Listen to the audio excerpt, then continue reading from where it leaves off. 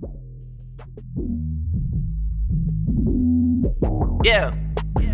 yeah. Booming out in South Bonnell like Louisville. Six man like Louisville.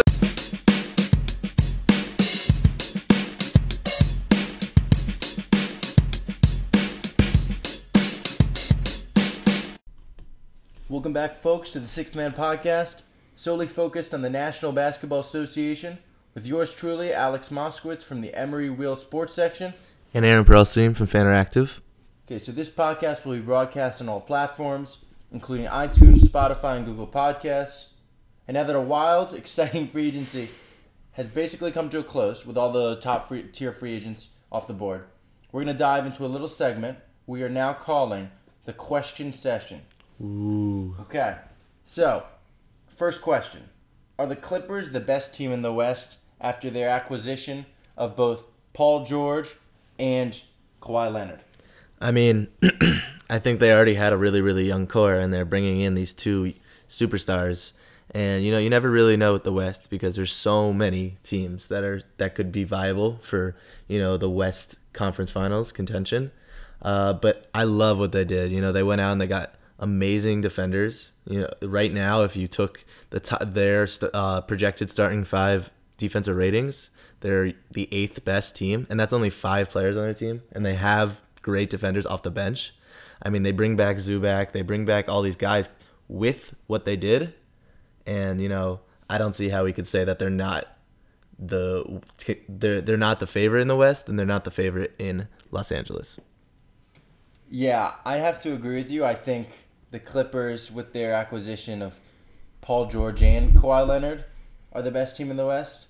I think, adding those two top 10 players to a team that won 48 games last year and, took the Warriors to 6 games, I think, Kawhi Leonard and Paul George add at least, 10 to 12 wins. So if you build on that 48 wins, especially considering how young their roster was, you really didn't have any guys over 30, maybe except Patrick Beverley, who they brought back, who's a great defender.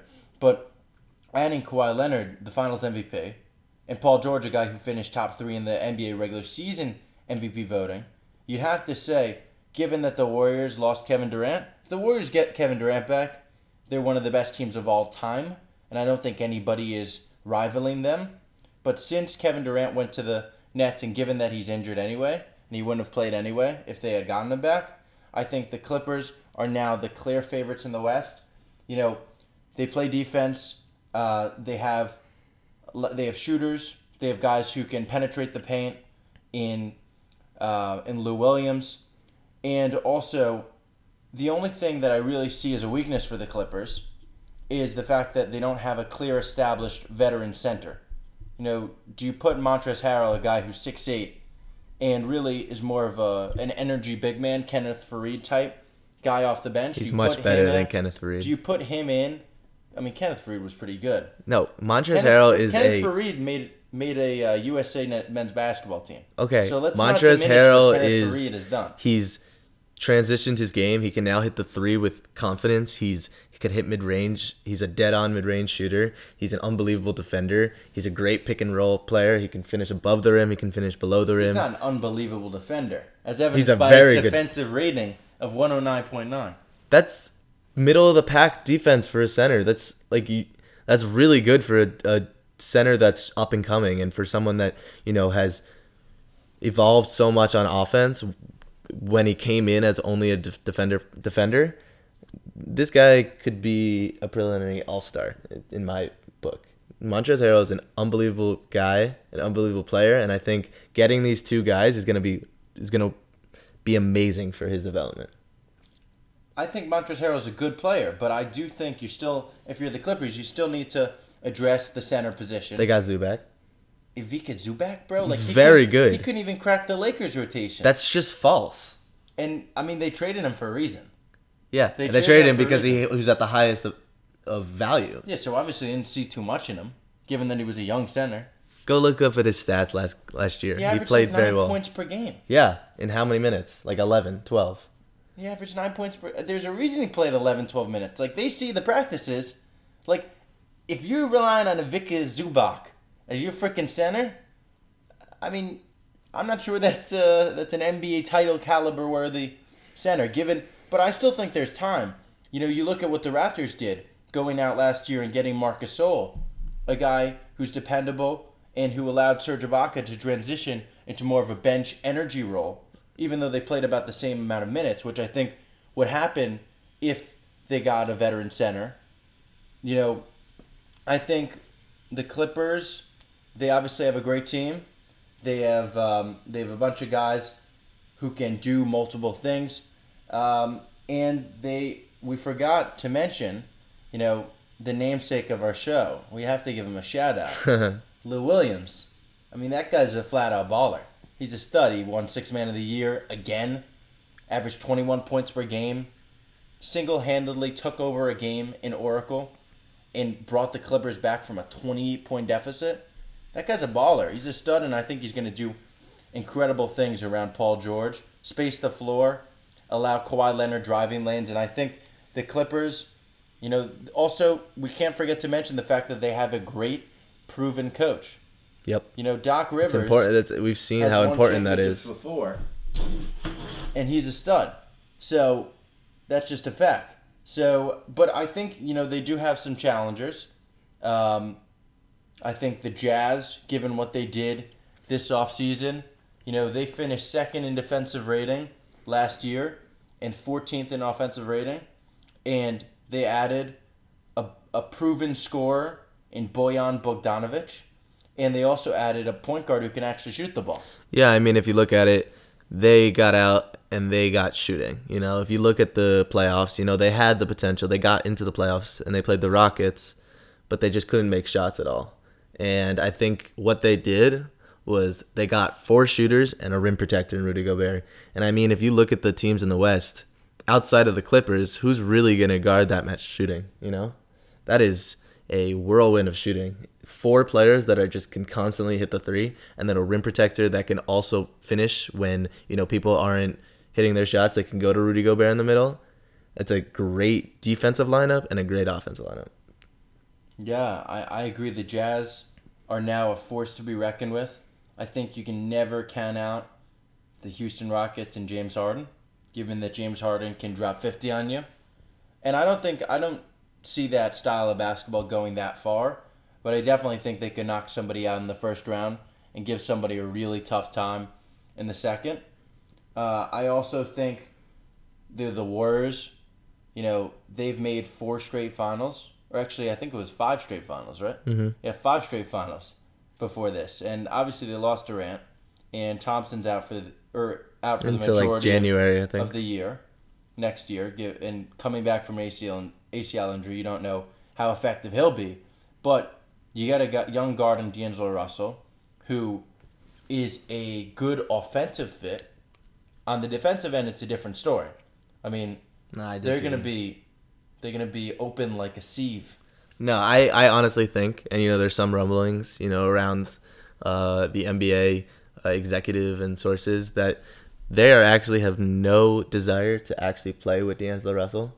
Yeah, they're looking for a trade because they just wanted some assets for Kevin Durant. They kind of knew, I think, a few days before where he was going to go, and they just wanted something in return.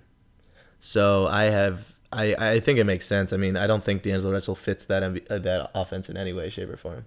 He's not a great spot-up shooter. He needs the ball in his hands for a few seconds, and he does not fit that team at all. So, but they could get really good assets with that. I was looking, you know, maybe trading him to Orlando with a fresh start, getting Aaron Gordon. That's true. Yeah. An athletic wing positionless player. Right. Because the Warriors are kind of the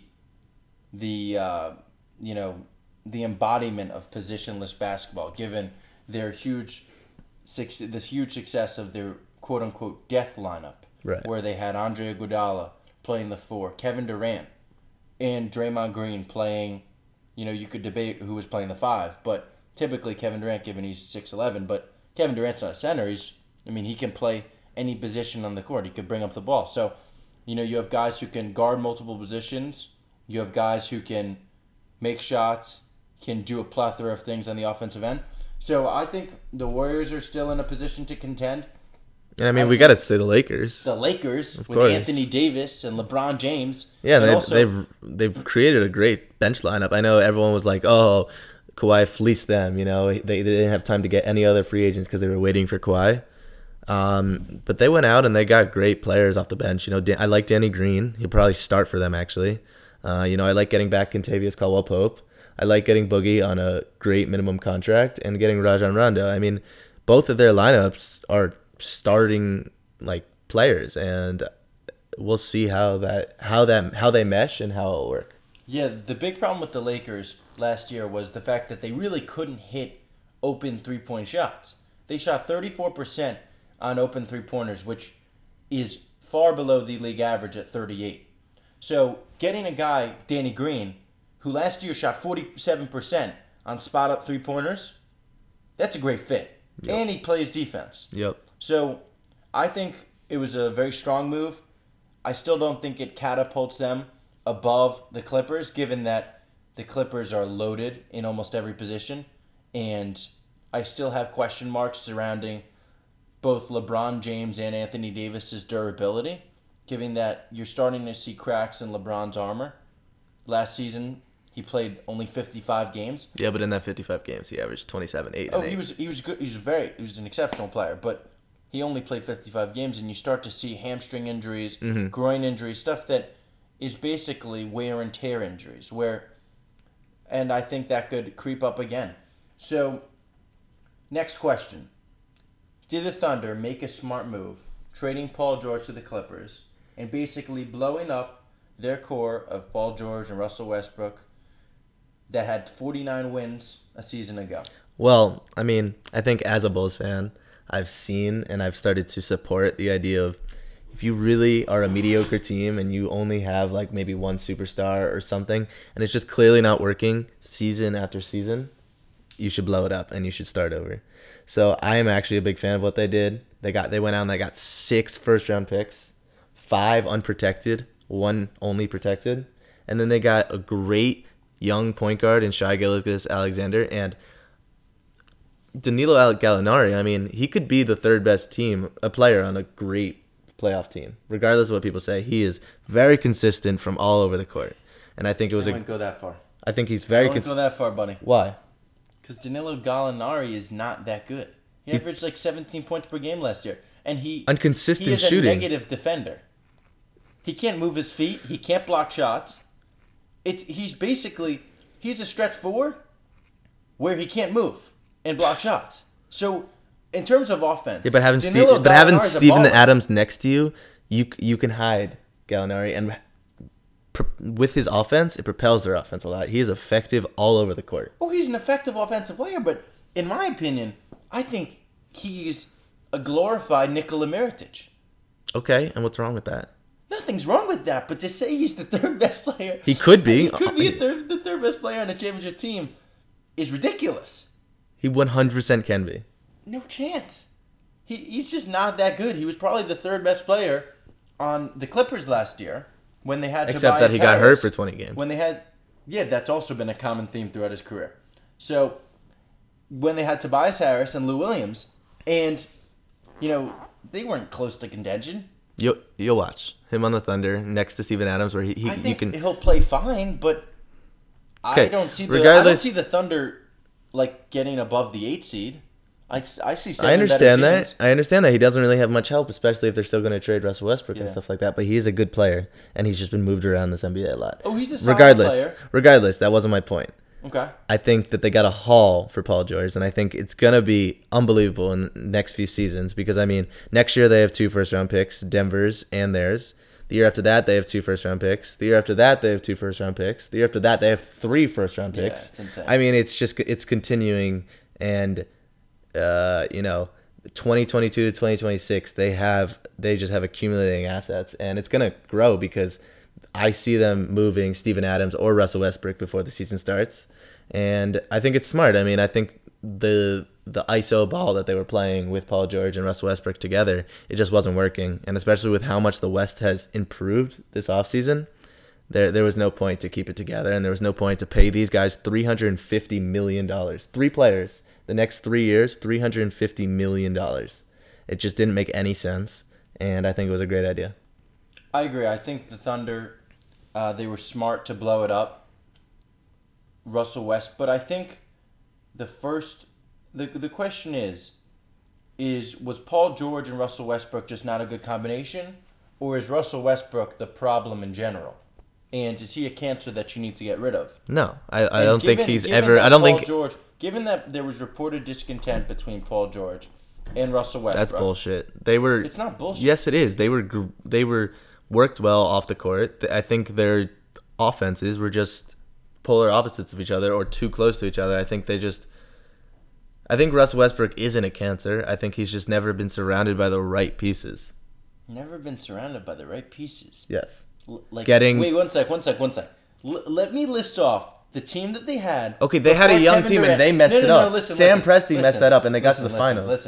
Listen. Just wait. I know what you're going to say. Just wait. Let me list off the team that they had the year before Kevin Durant left for Golden State. Okay. So you have Kevin Durant, Russell Westbrook, all 27 and in their prime. Mm-hmm. You have Serge Ibaka. You have Steven Adams. You have Andre Robertson. You have other shooters. Who? Nick Collison. You have do you hear yourself? Anthony Morrow, who can shoot the ball. Who was 32 at the time, okay. You have other guys who are very good. And really, I mean, it came down. I mean, the Thunder were up 6 points. If I'm remembering correctly, which I'm almost positive I am. The Thunder were up 6 points with 2 minutes to go in Game 6. And they simply couldn't get a bucket because Russell Westbrook tried to play hero ball. And as a result of that, and of all the times that he tried to play hero ball, Kevin Durant was like, screw it. I'm going somewhere where my point guard isn't going to take like 30 shots a game and be a ball hog who... I don't think he was leaving Russell Westbrook. I think he was joining a championship team. And I think it was also because he was leaving Russell Westbrook. No, I really don't think so. I think Russell Westbrook, if I'm any other team, I say, hell no. But I don't think it's his play style. I think it's his contract. I think it's both. He's supposed to be given $170 million over the next 3 years. That's absurd, and that's a lot for someone to take on, especially with everyone getting ready for the 2021 free agency. But I also think it is his play style now because of the fact that he hasn't really developed a consistent jump shot, and that's evidenced by the fact that he shot like 30% from three this year, and he took like 6 a game. He's like the NBA RJ Barrett, but he really relies on his athleticism, and given that he's getting up there in age, and that athleticism will eventually diminish, I think his playing style, his contract, they don't fit any team that is rebuilding or isn't a step away from a championship. And even that, are you sure you want to bring in a guy who's extremely ball dominant and who might mess up the culture in Russell Westbrook? So I think there are very few fits for Russell Westbrook, and we're going to get into that in our next question. Who are realistic trade partners for Russell Westbrook? So, in my opinion, I think the only trade partner is the Miami Heat, given that I think Pat Riley will be able to manage him. Eric Spoelstra has dealt with big egos before. It seems like Jimmy Butler is on board with it. And, they recently secured a commitment from Jimmy Butler. They have a pretty good team. They just missed the playoffs. And with the young guys that they have in there, Bam Adebayo, other guys who can improve, I think that could be a relatively good fit. But other than that, I can't think of anything. I mean, maybe the Knicks solely from a marketing perspective, given that he'll put fannies in the seats. But other than that, I don't know, who else would take on that contract, given that in his age 34 season, that freaking contract will rise to $46 million. And for a guy who's never won a championship and who's made the finals once. And who's averaged a triple-double 3 times. The individual accolades are beautiful, but I'm talking about the team. Okay, in those big moments, you're not taking Russell Westbrook. You're taking 10 other superstars before you take Russell Westbrook. Okay, but you have to look at it. who did Sam Presti surround? Okay, I understand the KD times, but I think KD gets half that credit for their failure. They were championship contenders, and it didn't work out. They ruined that 3-1 series against the Warriors, and I think they both get credit for that, for the failure. But if then, after that, who did Sam Presti put around Russell Westbrook? He put around a young, inefficient Victor Oladipo. He put around a iso ball Paul George and Carmelo Anthony. It's people that just haven't breathed success for him. He's done the best last year's team. First of all, last year's team, if you look at it on paper, just solely, looking at it from Sam Presti's point of view, you see that team and you say, we're a fuck ton better than the fucking Blazers. So, the fact that Russell Westbrook, he shot horribly in that series. Really, Paul George carried them. And Damian Lillard thoroughly dominated him. He put him to sleep. He rocked him to sleep. So, Russell Westbrook, as he's... in no way am I diminishing how good he is, because he will probably make the Hall of Fame one day, given that he was one of as he should. A few players to ever average a triple-double. And he did it 3 times. And he did it 3 times. From an individual perspective, he's amazing. He works his butt off. But he has one gear, and that gear can also lead him into extreme trouble and severely impact his team, especially in the playoffs. I understand. I think Heat are also probably the favorite in a sense. I think Pat Riley's really the only one that could facilitate a trade with the contracts and matching the contracts. I mean, he's a wizard at that. And I think it merely just comes down to anyone who has the cap space and anyone who's willing to take him on. Yeah, I agree. Okay, next question. Now that Kawhi has left the Raptors, we're looking at the Eastern Conference. Who's the front runner, Aaron? Oh, Milwaukee Bucks, 100%. I know they had a letdown of a season, losing to the ultimate finals winners, Toronto. But if you look at it, they were first in defensive rating, 5th in offensive rating, 5th in pace. I mean, they were hitting on all cylinders through the regular season and then most of the postseason. And I think they got all their pieces back.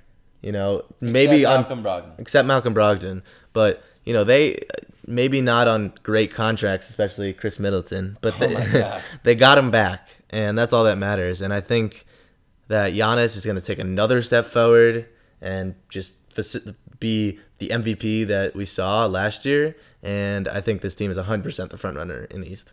Yeah, I agree.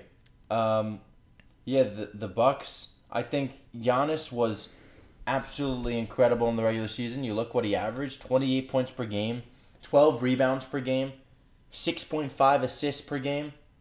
He showed that he is the reincarnation of LeBron frickin' James. But there are other teams in the East who could definitely challenge them.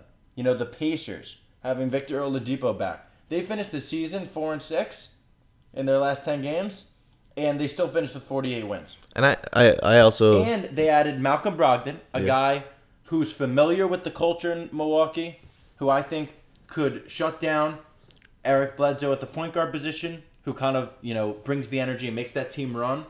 You add guys off the bench in TJ Warren and Jeremy Lamb. Add more scoring to a Pacers team that was one of the best teams defensively, gave up the least amount of points per game. I think they could definitely challenge the Bucks. I also think the Celtics, given that they brought in Kemba Walker, replacing Kyrie with Kemba. Kemba's so much better for the chemistry. He fits the fabric of Boston. Man, is he hard-nosed, went to UConn. Yeah, but their defense is still going to be pretty atrocious. I mean, they substituted Al Horford for Enes Kanter, who plays much defense? Whew. Yeah. So their offense is definitely going to take a step forward. In terms of chemistry, but really the problem with the central problem with the Celtics was their chemistry. Right, I understand. And they addressed that with Kemba Walker. And I just don't know if they can guard these other teams. I just don't know if they have that in their starting lineup. And then another team we haven't talked about is the Sixers. I mean, but it feels like mismatched puzzle pieces. No, but that's what everyone's saying. But you have to think about it in terms of what's been hurting them. Joel's health has been hurting them. And now they have the ability to say, rest this, and let's play our other premier center. Al Horford. And then at the same time, when everyone's playing, they have the tallest lineup. They have one of the best defensive lineups. They traded away a great scorer and a great ISO scorer in Jimmy Butler, but Josh Richardson is still a great scorer next to Ben Simmons. And I mean, it's all going to be about Ben Simmons and the step he takes forward this year. If he can actually knock down a jump shot. Right. But that whole team And is make a a free throw. great team. And they have so much versatility, which is so important in the NBA these days, to just play with who's available that night. And they have so many different ways they can change that lineup around. You know, you could put Tobias at the 4 instead. You can do all this other stuff. You could play Josh Richardson at the 1 if you really wanted to. They got all these. They got Nito off the bench. You know, I really think Who? Raul Nito from point guard. He's a great point guard that can hit the 3 behind Ben Simmons. You know, TJ McConnell Was left. he in the NBA before this year? He was 100% in the NBA. Whoa, wait, what's his name? Raul Nito. Oh, Raul Neto. Neto. I'm sorry. He was on the Jazz. Right. Good. Raul Neto. Wow, break up Raul Neto, man. He's bringing the Sixers the chip. No, I'm They're gonna just fucking saying they hang have banners depth. of They Raul Neto. have depth. They have scoring. You know that. I'm just saying their versatility. They could make a run for the Eastern Conference, 100%. In my opinion, the only way that the Sixers improve this year is if Ben Simmons actually learns how to shoot a basketball. And if he does that, then I think they have the ability to beat the Bucks. But who was the only person in the Eastern Conference that could guard Joel Embiid? Al Horford. And now they're both on the same team. Now what's going to happen? Lopez did a pretty good job, That's too. just such bullshit. Brook Lopez Why? is an Brook atrocious Lo- defender. Brook Lopez averaged 2+ blocks per game Okay, last year. blocks. Yeah, because he's 7'2". And Giannis is like an elite defender. He can guard anybody. Let's see what happens with Joel. Giannis- I think Joel's going to have an Giannis- MVP year. Listen to this, guys. Giannis averaged. While he was the closest defender, opponents shot 40% from the field against him. Okay. That's second best in the entire NBA. So you're telling me Giannis, who's 6'11", Giannis. 7 feet, with 7-something wingspan, he's muscular as heck. He can't guard Joel Embiid with the double team. Yes, And Embiid has false. proven to struggle passing the ball. So, you know, if they double him, and I think Brook Lopez has the girth to guard him anyway. I think, you know, the Bucks match up super well with the Sixers. And in my opinion, the Sixers, you know, this offseason, I don't think they got worse, which many people think thought they would. But I don't think they got better. I think their maximum win total this season will be 55, 56 games, which is still good. It's great. But they substituted an incredible shooter, J.J. Redick. Right. I with think Josh that will be the Richardson. biggest part that will hurt them. And 100%. really, their entire offense during the playoffs was pinned down screens for J.J. Redick, which... Yeah, but now they have... And then you go into Joel Embiid in the post. You just have to understand how important versatility is in this game right now. To have players that could play so many different positions But Al is Horford so can't important. play that many different positions. He could play the center and the power forward Can position. he play the power forward in the 100%. NBA? That is his normal position. He came into Atlanta and they put him as a center position. But coming out of Florida, playing next to Joakim Dude, Noah, that coming was out of always... Florida was like 13 years ago. Regardless, that He's is the... freaking old. Regardless, this will He help looks him... like a turtle now. Okay. This will help him continue to hit a consistent 3. This will help him, you know, not have all the burden of rebounding on his shoulders. I think this will really help him and really help his effectiveness Help on him. Al Horford. I mean, he was not only a center wherever he went, you know, he could bring up the ball, he could play make, and having Joel Embiid for, you know, a drop down pass down low, it will work wonders for his playmaking and his just effectiveness on offense. I don't know. That move, it feels to me like the Sixers are trying to bring back 90s basketball. When Why? the NBA is clearly transitioning into more small ball and, like you said, more versatility. But Al Horford, like, he's a good basketball player. He does the little things. But if you look at his statistics total, they have gone down as time has gone on. Or his points per game have continuously gone down, gradually, and he's never been like that great of a 3-point shooter. I think last year he shot 33% from 3.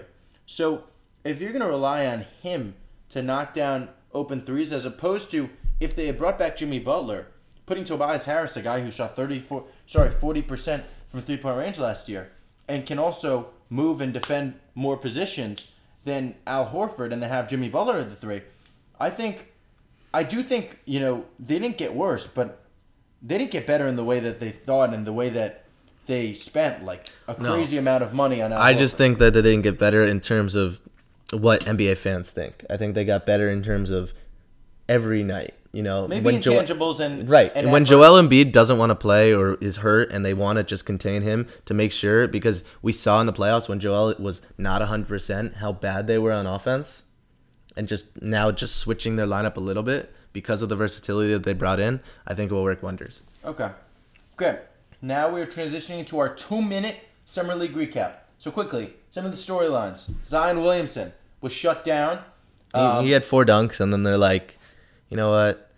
You're banging someone's knee. Let's not even Exactly. try. He Just bruised his stop. knee. Just stop. You showed people dunks. Just like now, no. Exactly, that's it. R.J. Barrett is garbage.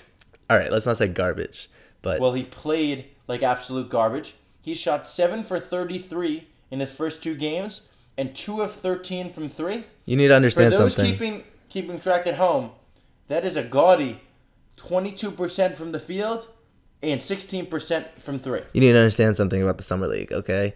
As a Bulls fan, I know almost everyone's Summer League statistics on the Bulls since, 5 or 6 years ago. Derrick Rose shot 20% his whole Summer League, okay? Good, I didn't know that. As a first-round pick. Okay. Eric Murphy, second-round pick, power forward out of Florida, averaged 16 points per game and was a just go-to scorer in the Summer League. And how many years did he do well for the Bulls? He was on the team, I think, for 2 seasons. So, I don't see that really telling the whole story. And, I know RJ Barrett has struggled a little bit with his shot, but I don't think Knicks fans should be discouraged just yet. Okay. The Knicks came into the Summer League as the favorites. The Vegas. Well, because it's Vegas merely put their them at- starting 5 right Exactly. now. Vegas put them at 8-1 odds to win it. And for those, monitoring the Knicks throughout the regular season last year and now, it can be confirmed that they still suck. So, yeah, they lost their first 2 So games. a few other top performers. We got Brandon Clark. All I see is that he was vastly underrated. Memphis snagged him up late in the first round, and he got 17 points in 17 minutes. He showed that he can hit the 3 effectively. Another guy, Mafiando Kabengele for He's the one Clippers. one of my sleepers. What I really liked is he shot 3 for 4 from 3, and that's really what he needed. My big concern was that he played too much back to the basket in Florida State, but if he can continue to, space out his game, that'll be really good for him. Kabengele's a beast. Now we have Lonnie Walker, second-year player from the Spurs, and he's averaging the most points per game at 28 points per game in the Summer League. So those are your top performers. Now, for our final segment, we are having our final debate, and it's a more broad question about about some of what happened in NBA free agency. So, as we saw, Kawhi Leonard really held all the cards to free agency and was able to dictate the terms of who joined him and stuff like that, coordinating with Paul George to come to the Clippers, and basically gave the Clippers an ultimatum, saying, if you don't get this guy, I'm not coming. So has this increased player power ultimately led to a better NBA?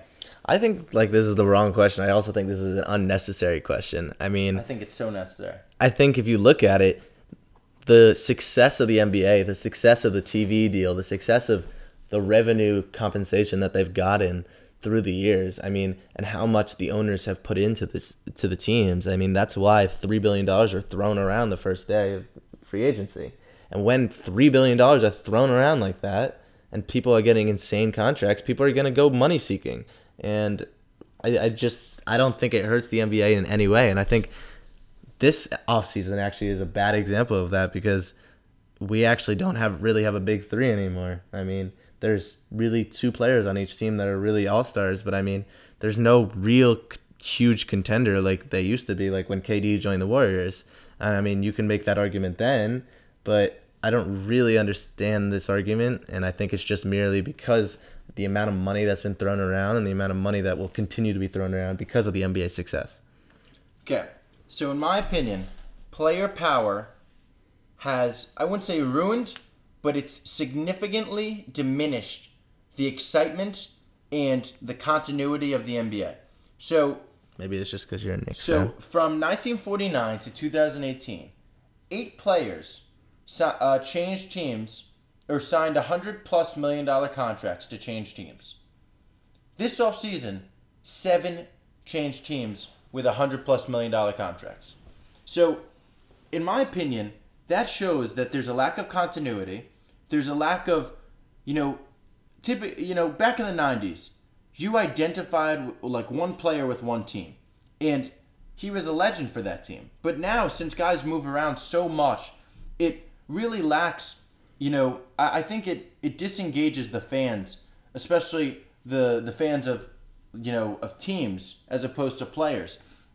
I also think, having so much movement has hurt the quality of the basketball, given that these guys, they haven't had time to play with each other, and therefore their defensive communication, the turnovers, stuff like that, which is a normal byproduct of the fact that you haven't played with somebody that long. I think those, the defensive effort, it's decreased. There are more points scored than ever. You can attribute that to pace somewhat, but it's also, there's record field goal percentage. The fact that no team averaged held other opponents to under 100 points per game, averaged that. Let me rephrase that. Okay, so no team this year averaged 100 points against, or averaged under 100 points or under against, and that's unheard of. Especially, you look at the point progression in the 2000s. The average amount of points scored per game was 97 points per game. Now it's 111. You have to understand where the NBA has transitioned.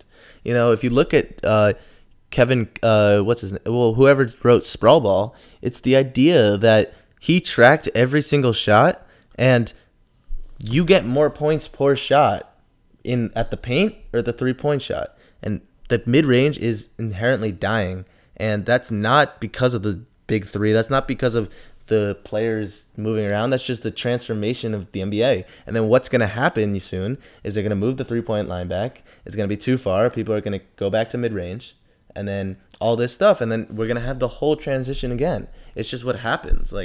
I disagree. I think, really, from watching these games, there's such little effort defensively that as a basketball purist, it makes me mad. It freaking pisses me off, because these guys are getting paid hundreds of millions of dollars, getting paid like hundreds of thousands per game, aren't even putting in full effort, and they also take load management days. Okay, so maybe we should shorten the season so you can Yes, exactly. But I think the increased player power, given that they would probably disagree, they would probably not allow it because it would cut into their revenue.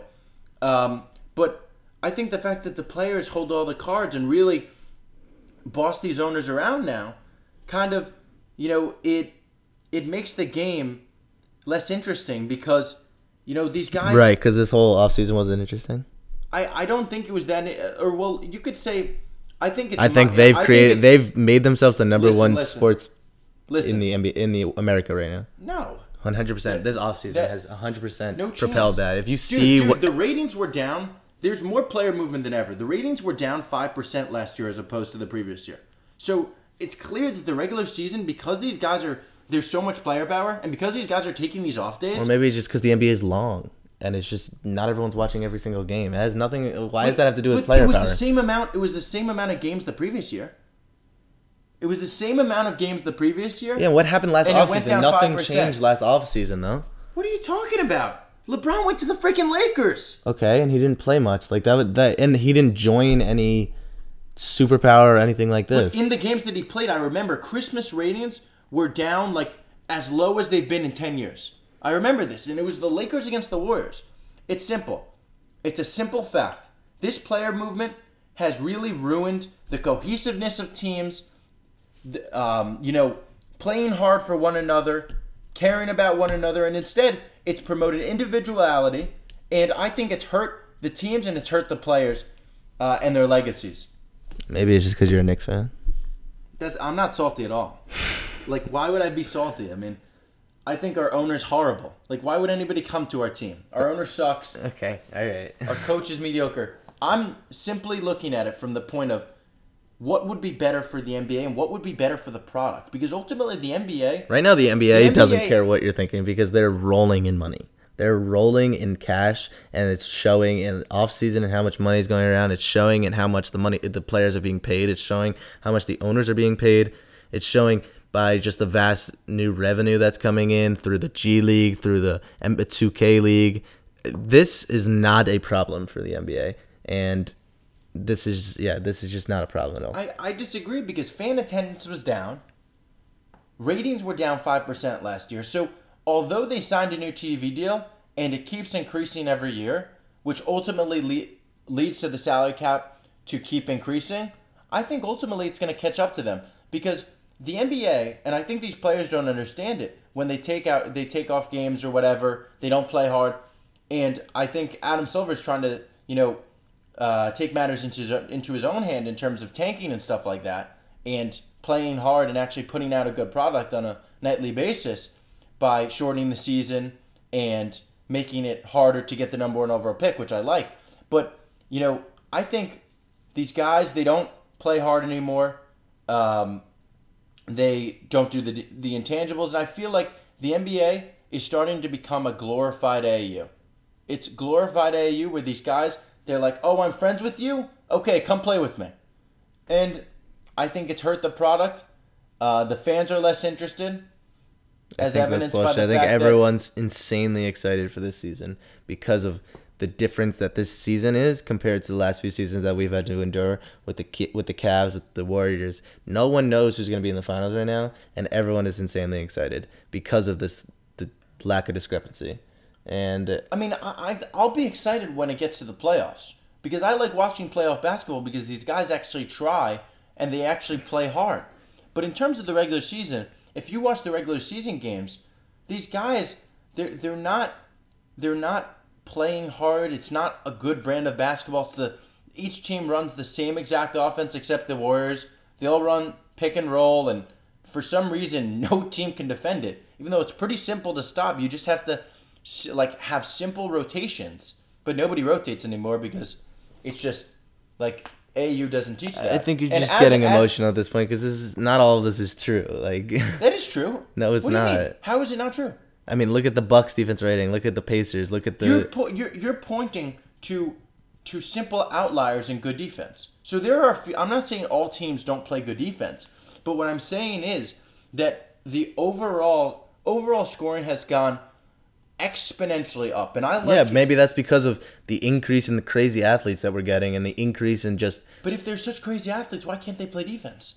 They do, but this is a problem in all of sports. This is a problem that they're not giving their 100% until the end. This is not just merely an NBA problem. It's just not. I think the player power within the NBA has led to a sense of entitlement, and also the fact that each player, they think they can force their way out of every situation, even if they are obliged to abide by their contract. And I think... I mean, we see that in the NFL, too. Le'Veon Bell sitting out, other stuff. Come on. These guys are... Yes, they're getting a lot more money than previous years, and that's maybe because maybe the power, it has to come from these guys are getting insane, enormous deals.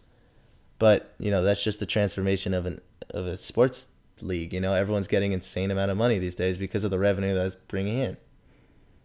Yeah, I mean... I'm all in favor of, more revenue for the NBA. Obviously, I'm an NBA fan, given that I'm doing this podcast and we're doing this. But in my opinion, given in the wake of this huge player movement, and I think it's unjustified in terms of the player power and forcing yourself away from certain teams and not showing a sense of loyalty. I think it's hurt the fans and it's hurt the entertainment value. Personally, even though there is so much excitement in terms of you don't know what's going to happen, given that the Warriors are kind of broken up, the Cavs don't have LeBron, and you don't know who's going to make the finals, I still think there's something to be said for like staying with one team and really building your legacy with that team. And I think that's more exciting for the fans than all this player movement where so many of the top like 10 players have been on 3 different teams in the past 5 years. All right, I understand. Okay, so thank you so much for listening. We will be back in the next week to discuss the Summer League and other trades, which I'm sure will happen given, the fast-paced nature of the NBA offseason. So thank you so much. We'll see you soon.